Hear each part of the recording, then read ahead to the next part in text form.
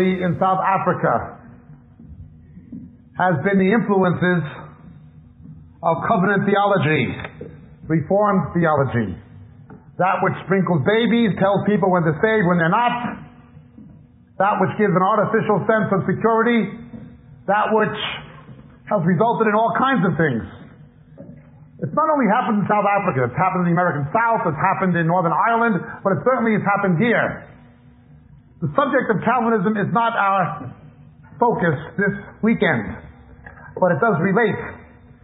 If you've not read this book or seen this video by Dave Hunt, I would strongly recommend What Love Is This? Calvinism's Misrepresentation of God. Also, there's a condensed video version of it. I would solidly recommend these for people who have not seen them. Whether you're a Calvinist or not, the influences of Calvinism in this society are such that every truly saved Christian should realize why the church in South Africa has been the way it has been and why it's the way it is. Let's talk about two things in this session. One is consciousness after death. Consciousness after death. And the other is the most difficult passage in the New Testament concerning death that has led to so much misunderstanding. Turn with me, please, to look at this issue of consciousness after death. Turn with me to the Gospel of St. Luke, please, chapter 16. Verse 19. Now there was a certain rich man, and he habitually dressed in purple and fine linen, gaily living in splendor every day. And a certain poor man named Lazarus, who was laid at his gate covered with sores, and longing to be fed with the crumbs which were falling from the rich man's table. Besides, even the dogs were coming and licking his sores.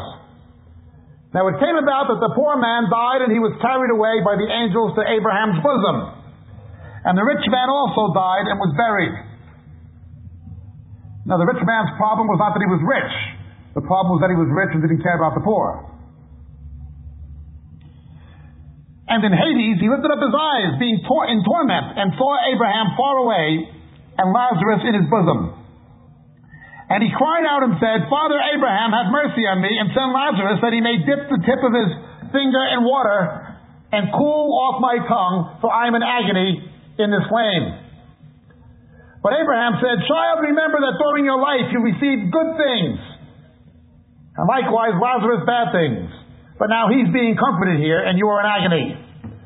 And in addition, all this, between us and you there's a great chasm, fixed in order that those who wish to come over from here to you may not be able, and none that may cross over from there to us.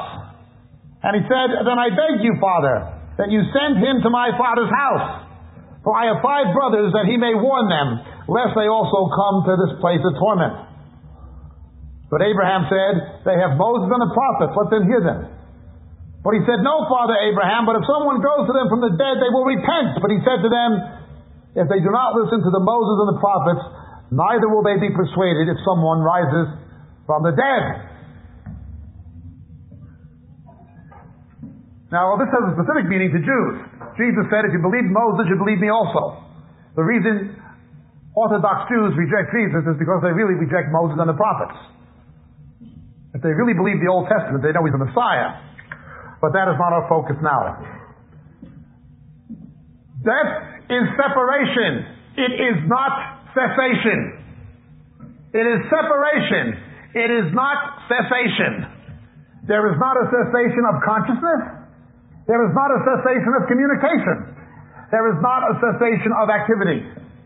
It is not a cessation. There was consciousness. There was communication. There was activity. There was emotion. There was sorrow. There was joy.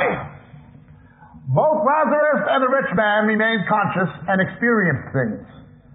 They experienced things in their consciousness, the soul. Consciousness does not cease. Death is not a cessation of consciousness. It is not a cessation of emotion. It is not a cessation of intellect. It is not a cessation of communication. It is not a cessation of any of those things. Now, before we go any further, I want to clarify two things. It is true He is the God of the living, that we can talk to Jesus and our loved ones who died in Christ can talk to Jesus. But you cannot, there's nothing in the Bible that would indicate you can send them a message through Jesus. You can know that Jesus said they're all right. That's all. Jesus is an intermediary between God and man. He's not the intermediary between us and the dead. That would make him a medium. He's not a spirit medium. He's the intermediary between God and man. Now, there is an indirect line of communication. You can talk to somebody that they can talk to, but that's all. You cannot send messages through Christ, just so there's nothing in the Bible that would indicate you can send a message through Christ. Although we are one in spirit. Secondly, I was asked about cremation. The Bible does not make a big deal about funerals. As far as God's concerned, a funeral is a baptism. Some of the early Christians were burned alive. They used them as lampposts to illuminate the streets of Ephesus. The problems that some people have with cremation are as follows. One, in many cultures, it has a pagan association. Two, it has a psychological association with burning in hell. Three, the scriptures generally speak of burial, and Jesus was buried. Hence, we should fall in line with that way of thinking. In principle, there is nothing in the Bible that would say cremation is wrong. Nothing. I would never speak negatively of anybody who was cremated. However, I am partial to those who, for the aforementioned reasons, if possible, favor burial. Now, I realize there are public health issues. In some places like Hong Kong, there are space issues. There are reasons people get cremated. Practical reasons. Again, I am in no way speaking in any condescending way about those who feel it's okay to do it. On the full perspective of what I see in Scripture, my own preference would be for burial, but I would not be dogmatic about it. The Bible does not make a big deal about funerals. It makes a big deal about baptism. That's your funeral. Consciousness does not end. Communication does not end. Okay. Now, there is a difference between what happens in Luke 16 and what happens now. Simply because Jesus has come, died, and come back again from the dead. In order to understand Luke 16, we have to understand 1 Peter 3. And to understand 1 Peter 3, we have to understand Luke 16. 1 Peter chapter 3 is the most troublesome passage of Scripture in the New Testament concerning death and the afterlife. And there are at least 5 major problems associated with misunderstanding this passage. Let's begin. Turn with me, please, to 1 Peter chapter 3. For Christ also died for sins once and for all, which of course mitigates directly against the Roman Catholic lie of the Mass. The just for the unjust, in order that he might bring us to God, having been put to death in the flesh, but made alive in the Spirit, in which also he went and made proclamation to spirits now in prison, who were once disobedient when the patience of God kept waiting in the days of Noah, during the construction of the ark, in which a few, that is 8 persons, were brought safely through the water. And corresponding to that, baptism now saves you.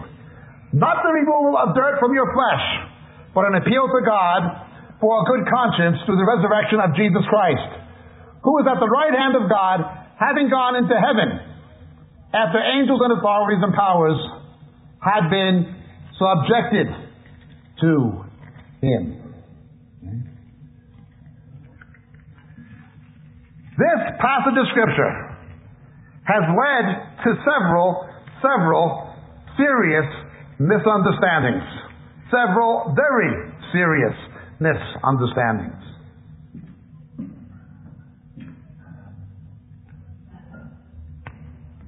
The first understanding is a second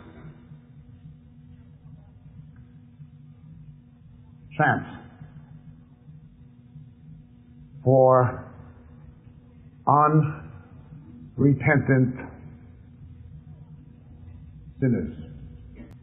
Second, that there was a special grace to antediluvian sinners not available to anybody else. People from the time of Noah before the flood. Third, baptismal regeneration.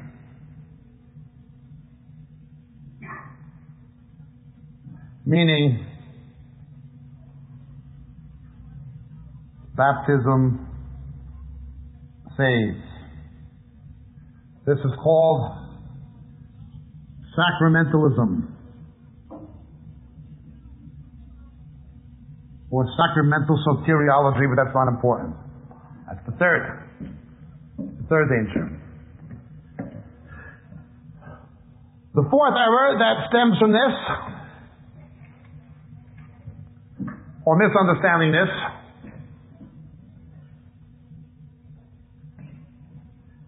is by those who read the King James Bible and misunderstand it. Jesus went to hell. This is the Branham, Copeland, Macaulay, Rama, Joyce Meyer, Satan thing. In the intertestamental period between Malachi and John the Baptist, as we pointed out last night, the Old Testament was translated into Greek, the Septuagint, and apocryphal books were written, like Maccabees and Enoch, where concepts known to the Jews in Hebrew were translated into what was broadly their Greek equivalent. Sheol, sometimes a metaphor for hell, but Sheol is actually simply the nether world, where you go when you die. Translated into Greek, Hades. Then you have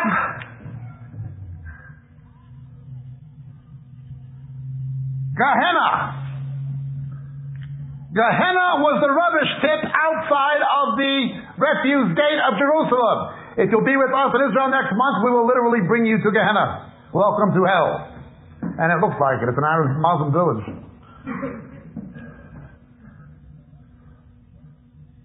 It was the rubbish pit that burned continually, but it was much worse than that.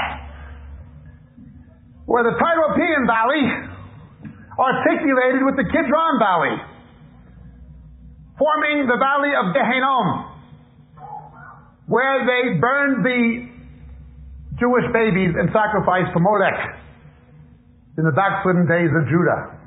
It was at the foot of the Mount of Evil Counsel. Gehenna. Gehinnom. Place of torment. Jesus uses it as a metaphor for a place of torment. Now again, look at the story of the rich man and Lazarus, or Lazarus and the rich man. Now the rich man is begging Lazarus to help him. But it's impossible for Lazarus to help him, even if he wanted to, because of the chasm. In a sense, Dante Alighieri, who wrote the Divine Comedy, understood this. The same as there are degrees of eternal reward in heaven, there are degrees of condemnation in eternal hell. Lord, have mercy. Okay? The nature of the torment someone will suffer eternally is in some way, if not in proportion, at least in correspondence to what they did or didn't do when they were alive. Gehenna equals hell. This, the uncrossable chasm, this is the place of the Avot, the fathers.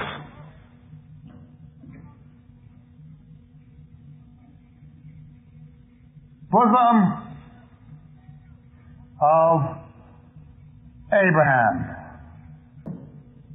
This is where the rich man was. This was a place of torment.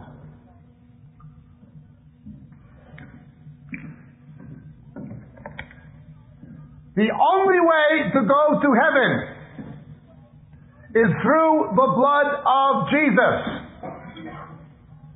Before Jesus came, those persons who died faithful to God under the law were gathered to their fathers. They were gathered to the Avot, to the bosom of Abraham, where they were confined, not in torment, but in consolation, yet nonetheless confined. Waiting for the seed of Abraham to come. When Jesus did come, he descends not into hell, but into Hades. And he reveals himself to those who died faithful to God before he came.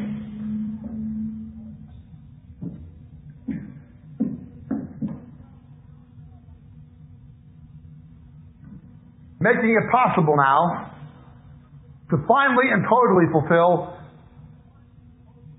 freeing the captives. Now they can go to heaven.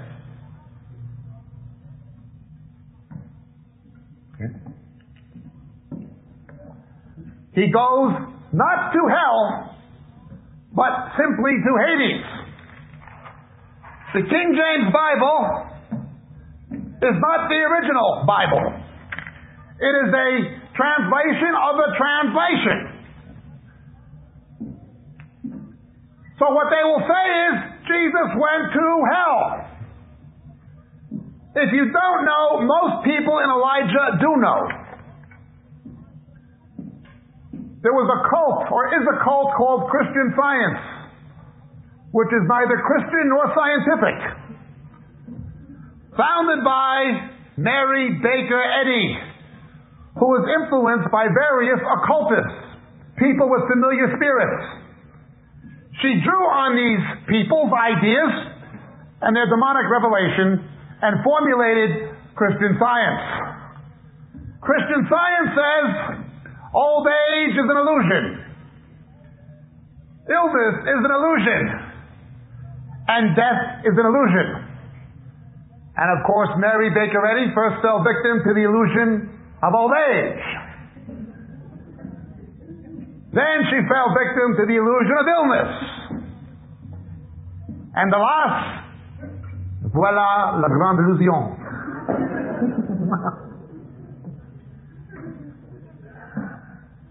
There was a hyper-Pentecostal heretic who prophesied, the Trinity is of the devil, thus saith the Lord. It's actually recorded. I heard the recording of William Branham. Branham inspired other people, but he himself, along with someone called E.W. Kenyon, took on these doctrines of Christian Science. It's an illusion. The whole thing, my body's lying to me. The whole T.B. Joshua thing, it's also an illusion. Don't have the headache your body's lying to you? This is Christian Science. Comes from the occult. It tries to be the mind over matter thing, but it doesn't work. What these people following Kenyon came to say from Kenyon, it began with Kenneth Hagin, who died a year ago and no longer believes this stuff. And his clones like Copeland and Macaulay and Joyce Meyer in the first edition of her first book. She said, unless you believe Jesus went to hell, you can't go to heaven. That's Joyce Meyer. One of these days she's going to shake her head and those earrings are going to knock her teeth down her throat. But anyway,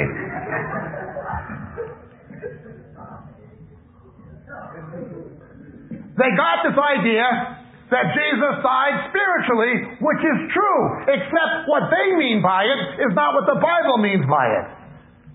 They think he went to hell.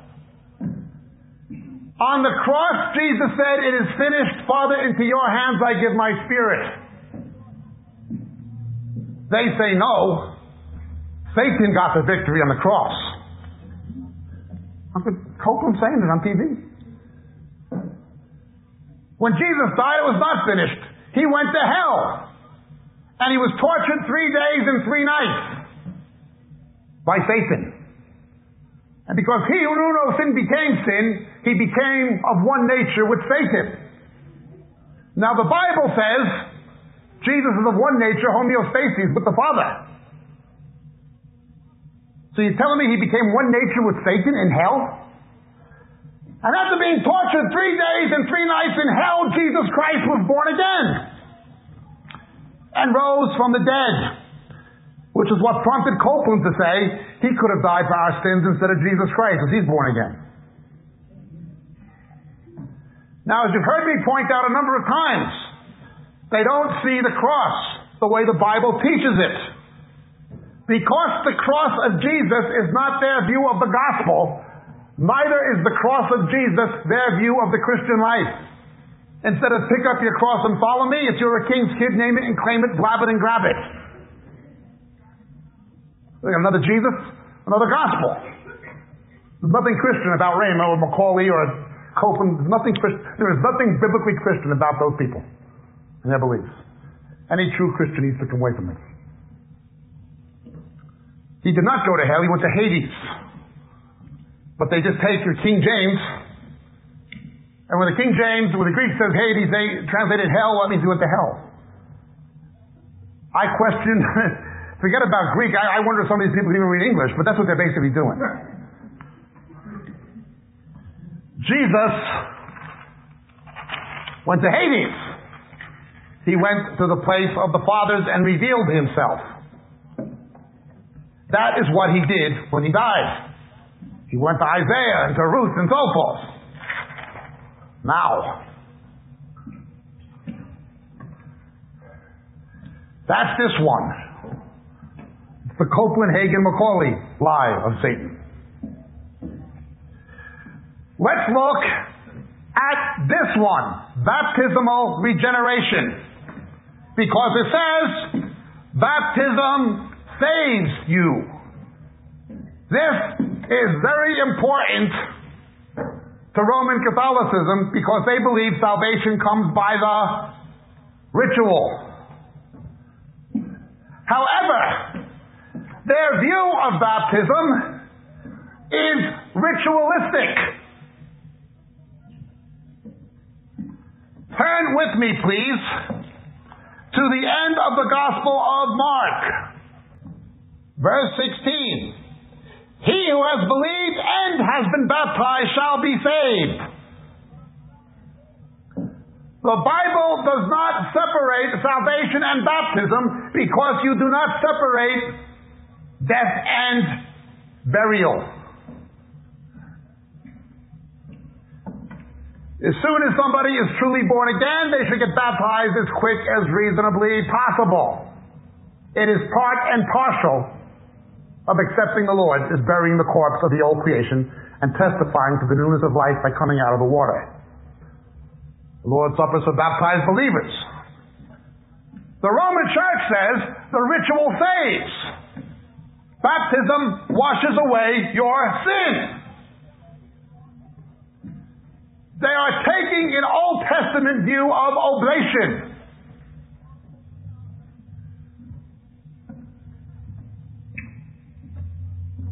You can rinse off dust and dirt, but they're going to get dirty again. The Bible talks about Christ washing His bride, the church, with the water of the Word.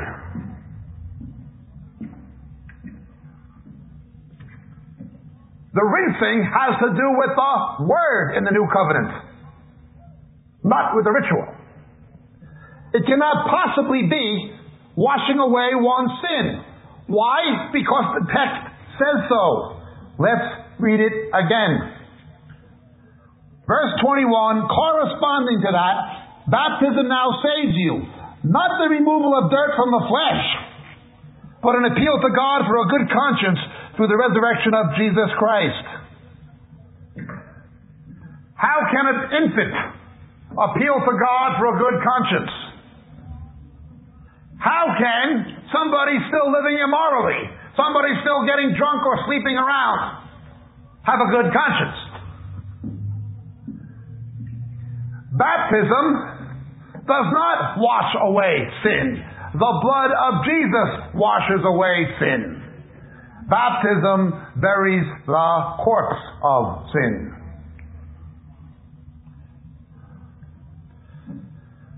Then there is the error that those who were there around the time of Noah have a special grace. That they were rebellious, but now when Jesus comes, they have some way to have a chance that other people have never had at any time in history before or since. Doesn't seem too logical.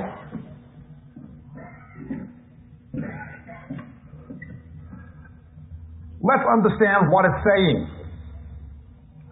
When you look at the entire text in its context, what it is doing is that it is relating the flood of Noah to baptism. The same as there were people then who were saved through the water. That is a type of what will happen in Christ. You're saved through the water. The wickedness in the day of Noah was so wicked that it is a picture of what the last days would be like.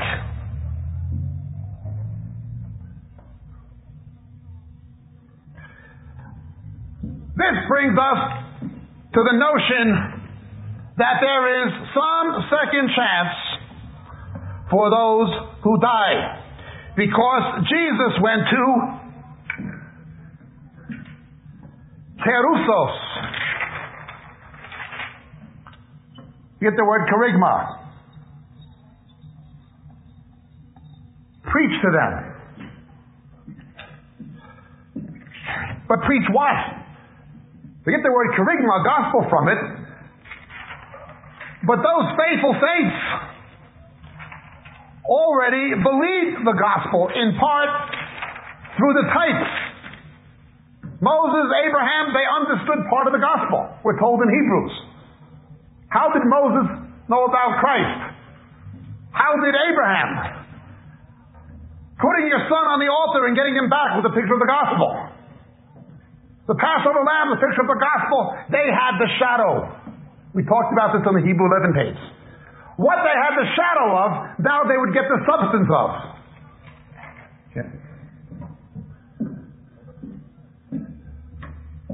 The word in Greek, or the term in Greek,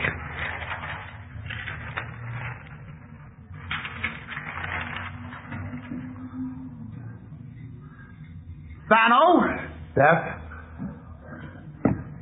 Thanothesis means sarki. Sarx is the word for flesh. Thanothesis means sarkis. It means put to death in the flesh. The next term is zoothesis, thanos, death, zoo, life. Get the word zoo, zoology. Zoothesis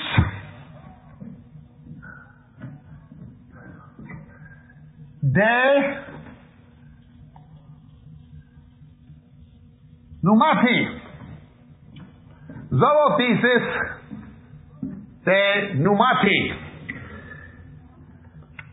Made alive in spirit.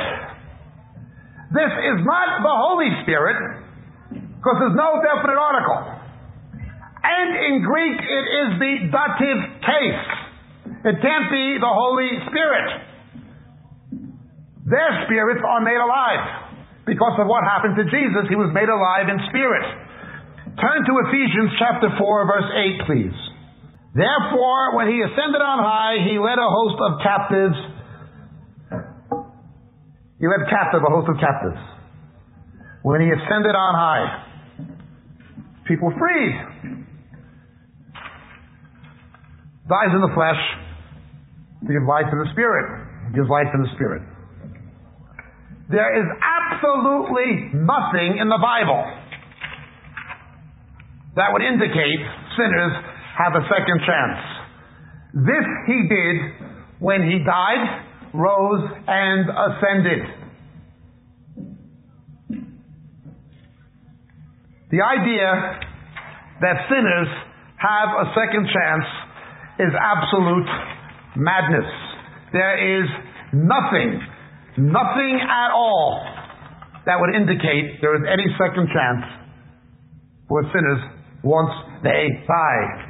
Now is the appointed time. Today is the day of salvation. Seek the Lord while he may still be found.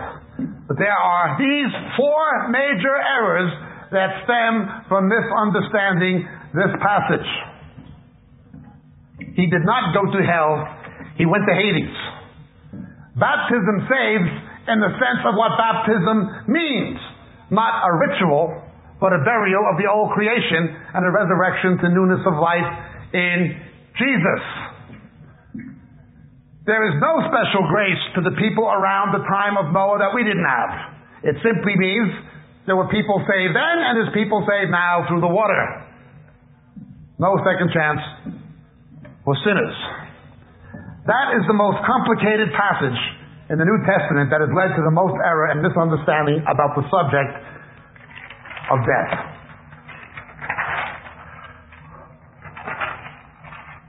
Part of the complication comes because you're putting Hebrew concepts into the Greek language. And you've got people who don't know anything saying crazy things. Let's continue.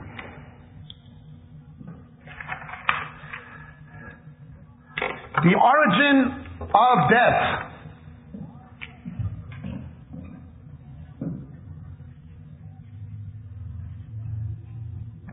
Death's origin. God foreknew it would happen, but its origin. We have three different kinds of death in the Bible. Three kinds of death.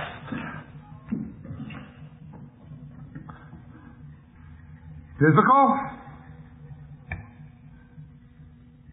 spiritual, and eternal. The origin of all three is sin. Jehovah in chapter 2 of Genesis, verse 16 and 17, God commanded the man, saying, of every tree of the garden you may freely eat, but of the tree of knowledge of good and evil you shall not eat of it, for in the day you eat of it you shall surely die. Continues. The soul that sinneth shall die, Ezekiel 18:4.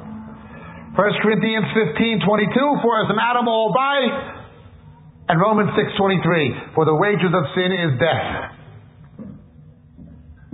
You've got physical, spiritual, and eternal. That's the origin of all three, is sin. But now let's look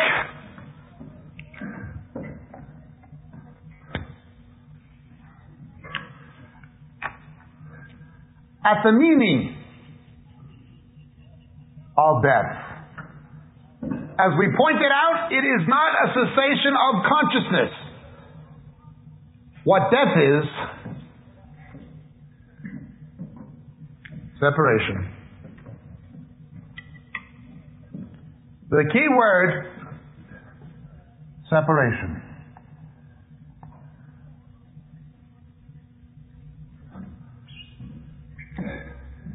In physical death, the material part of man is separated from the immaterial part. As it says in James 2:26 once more. Give up the ghost. Look at Ecclesiastes chapter 12, verse 7. Then the dust will return to the earth as it was, and the spirit will return to God who gave it.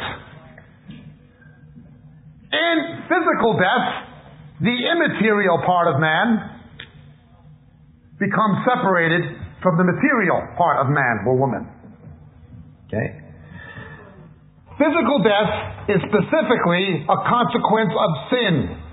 Genesis 3:19, Numbers 27:3, Psalm 90 verses 7 to 10, Romans chapter 5 verses 12 to 21, 1 Corinthians 15, 21 and 22. God gives 5 words in Genesis that are repeated as an example of sin. And you always see these in Genesis 5. The words in Genesis chapter 5, these words are repeated. And he died. They are repeated over and over again, and he died, except for Enoch. Enoch, the first man who was raptured. For the believer, however, physical death is no longer viewed as punishment. It is a consequence of sin, but it is no longer viewed in the punitive sense. It's viewed, rather, as a way of entering into heaven. The Bible describes the death of a believer as sleeping. Mark 5:39, 1 Corinthians 4:13. When the Bible uses the term sleep in reference to death, it's not teaching soul sleep as the Seventh-day Adventists believe. It's not teaching that. What it's teaching is the analogy between death and physical sleep. There is a temporary cessation of physical activity, but not spirit or soul activity. With physical death, there is a temporary cessation of physical activity. Same as when you go to sleep. There is a temporary cessation, as it were, of physical activity. Self is for metabolizing.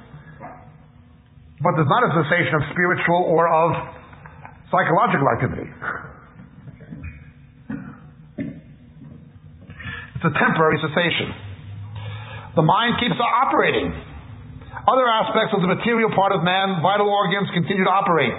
Physical sleep is a temporary suspension of physical activity until the body wakes up. For a believer, this is no longer seen as punitive. When he wakes up, it'll be the resurrection. The remedy for physical death is a physical, literal resurrection.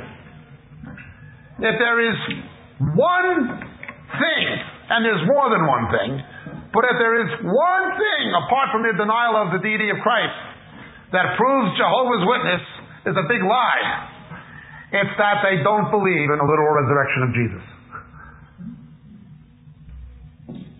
Okay. Physical death is literal and material.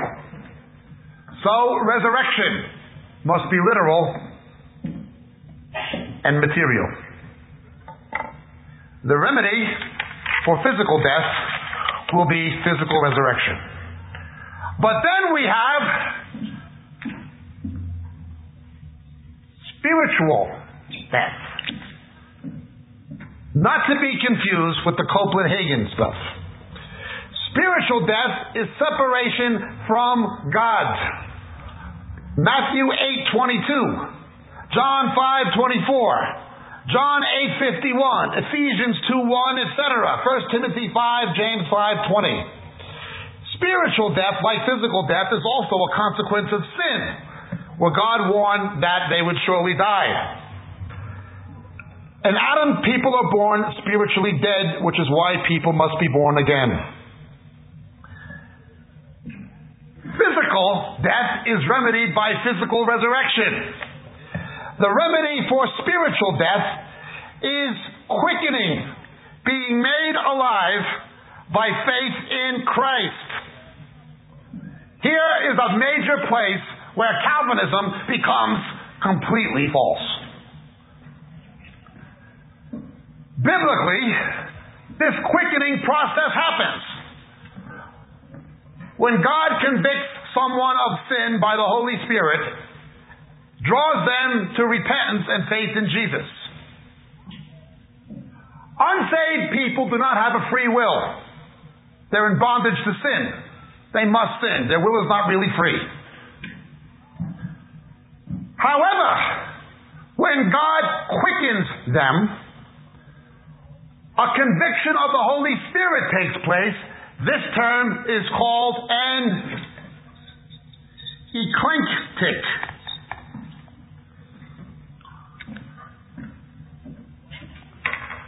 What it means is, God puts a measure of life into that person, like you would revive a corpse. Once that measure of life is put into that person, the Holy Spirit convicts them of sin and draws them to Christ. They are able to make a choice. God gives them the power by putting a measure of life into them.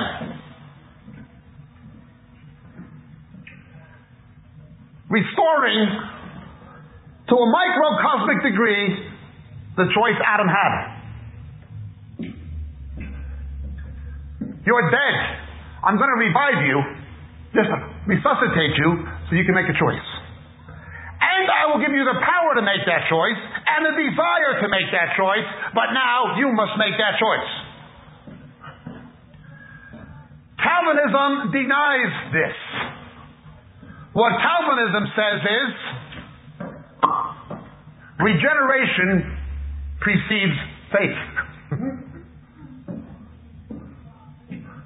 First, God saves you, then you believe. That is what Calvinism actually teaches. You're elect, God quickens you, He gives you life, then you get faith to believe. Because you've been regeneration precedes faith. No.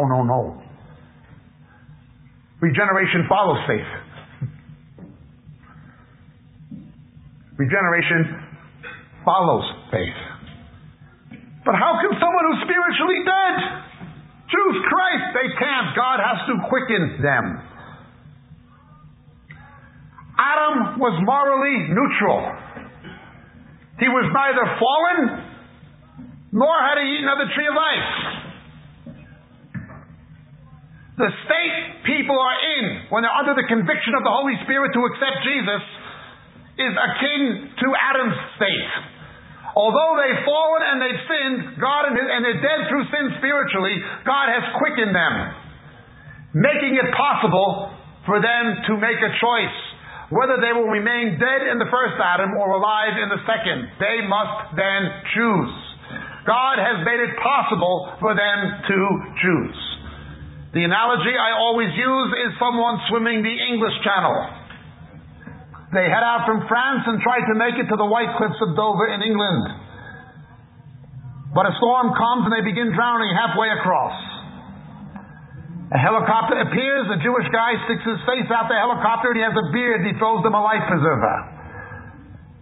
Jesus, save me. You realize you can't save yourself? I have to save you, yes. Put this on. Throws them a life jacket, they put it on. What do I do now, Jesus? Keep swimming. Work for your salvation? No, he threw you the life jacket. Work out your salvation, put it into operation. But you've got to make the choice to put it on and swim. Unsaved people cannot make that choice. They have to be quickened, convicted, given that choice.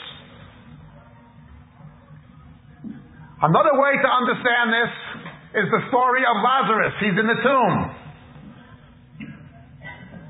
Jesus says, roll away the stone.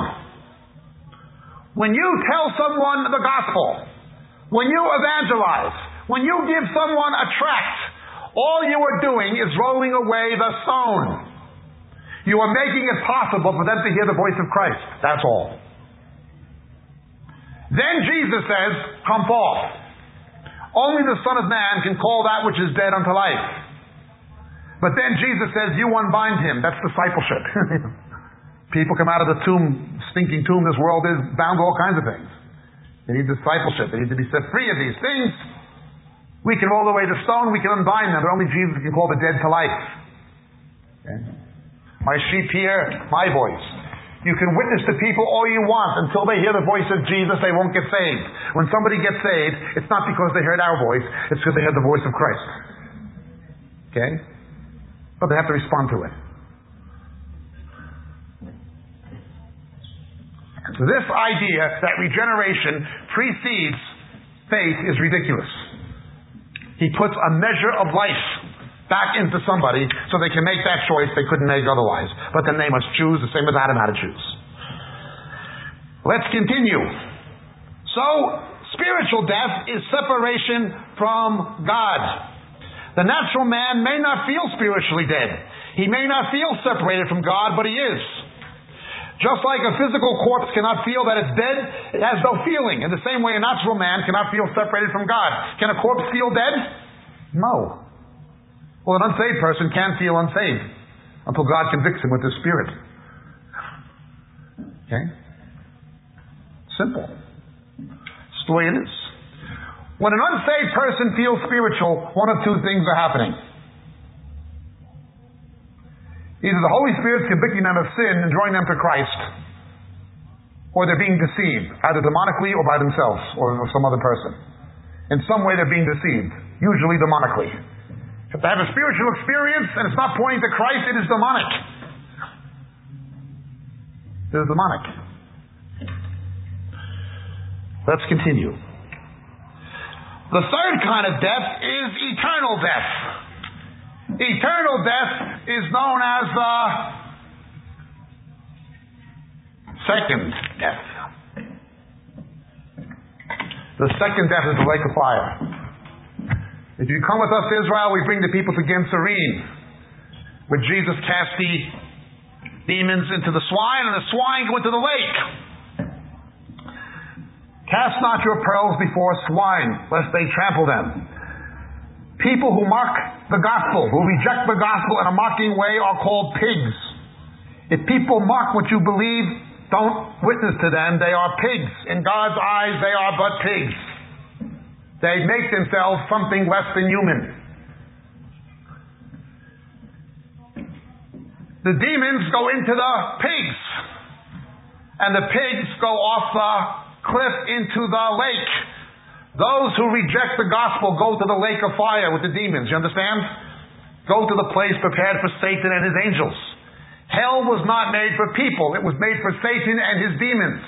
Hell was not made for people. It was not created for people to go there.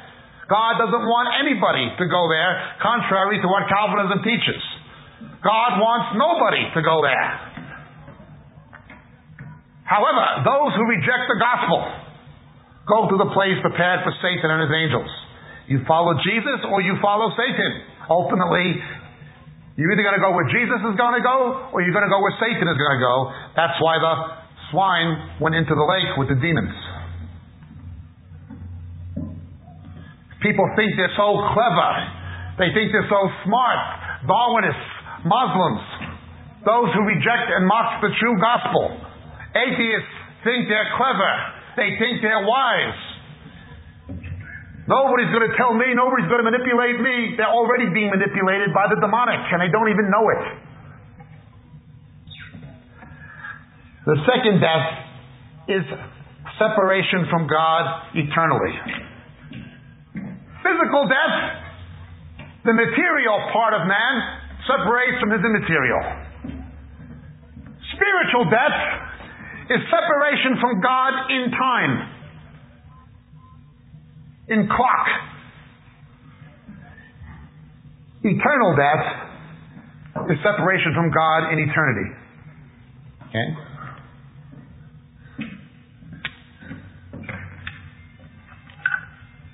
So we did ask those to be put off because of the tape.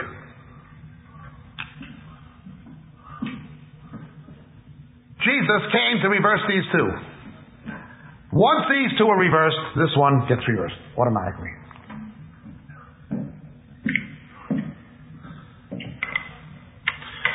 Let's understand the relationship between death and the work of Christ.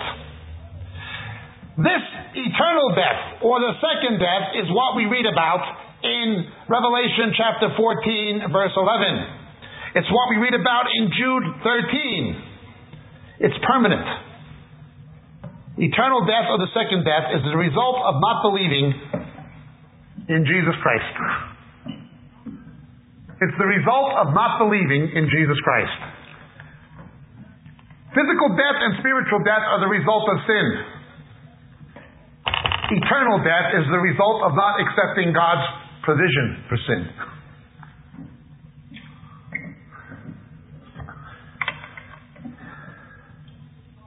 Concerning death and the work of Christ, we have to look at two things.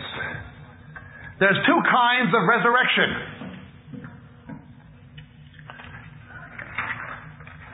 Lazarus died and came back. The widow's son in the days of Elijah died and came back. That is one kind of resurrection. That's a temporary resurrection. God can and does sometimes resurrect people temporarily. He can send people back from the dead. He did it in the Bible, and without doubt it can happen today. Now, a lot of what you see today is nonsense. That thing with Reinhard Bonnke was total nonsense. The guy that Reinhard Bonnke said was raised from the dead at a Reinhard Bonnke meeting. That guy said Reinhard Bonnke was not even present when it happened. The guy himself said Reinhard Bonnke wasn't even there. He attended a Reinhard Bonnke meeting at some point, but Bonnke wasn't even there. As far as the death certificate the guy had, it was signed by a physician who was a family friend. It wasn't even issued by the hospital where the guy supposedly died. And it was issued 3 days later. Whether or not the guy died, clinically and medically, is a question in itself. There was no police accident report. There was no autopsy report. There was no coroner's report. Whether or not the guy actually died is a question in itself. But even if he did die and come back, what is not a question is Reinhard Bonnke had nothing to do with it.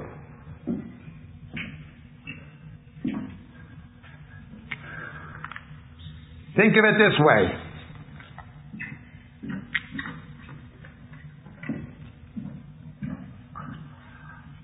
Life, death, eternity.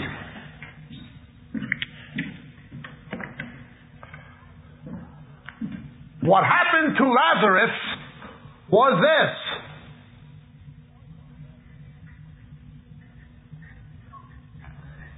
He goes into death, comes out. What happens to a believer who dies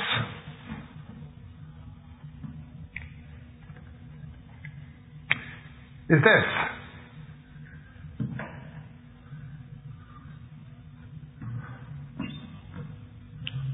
Okay.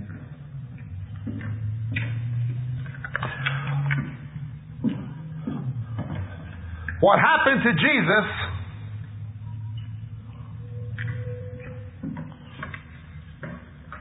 was this. And then this.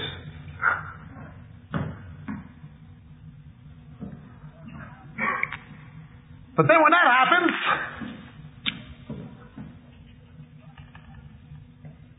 back again,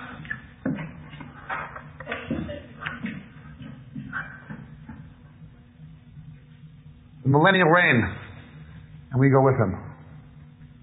Okay.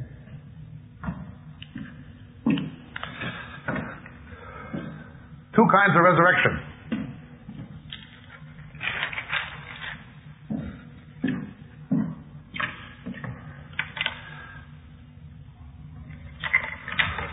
Let's continue. The death that Jesus died. We do not taste death because He tasted it for us. As we said last night, it's like eating something tasteless. It doesn't mean you don't swallow it. It just means you can't taste it. That's all it means. He did it for us. Jesus died two ways. Jesus died a spiritual death, and he died a physical death. What the Copeland-Hagen thing is it reverses the order. They say that Jesus first died physically, then he died spiritually.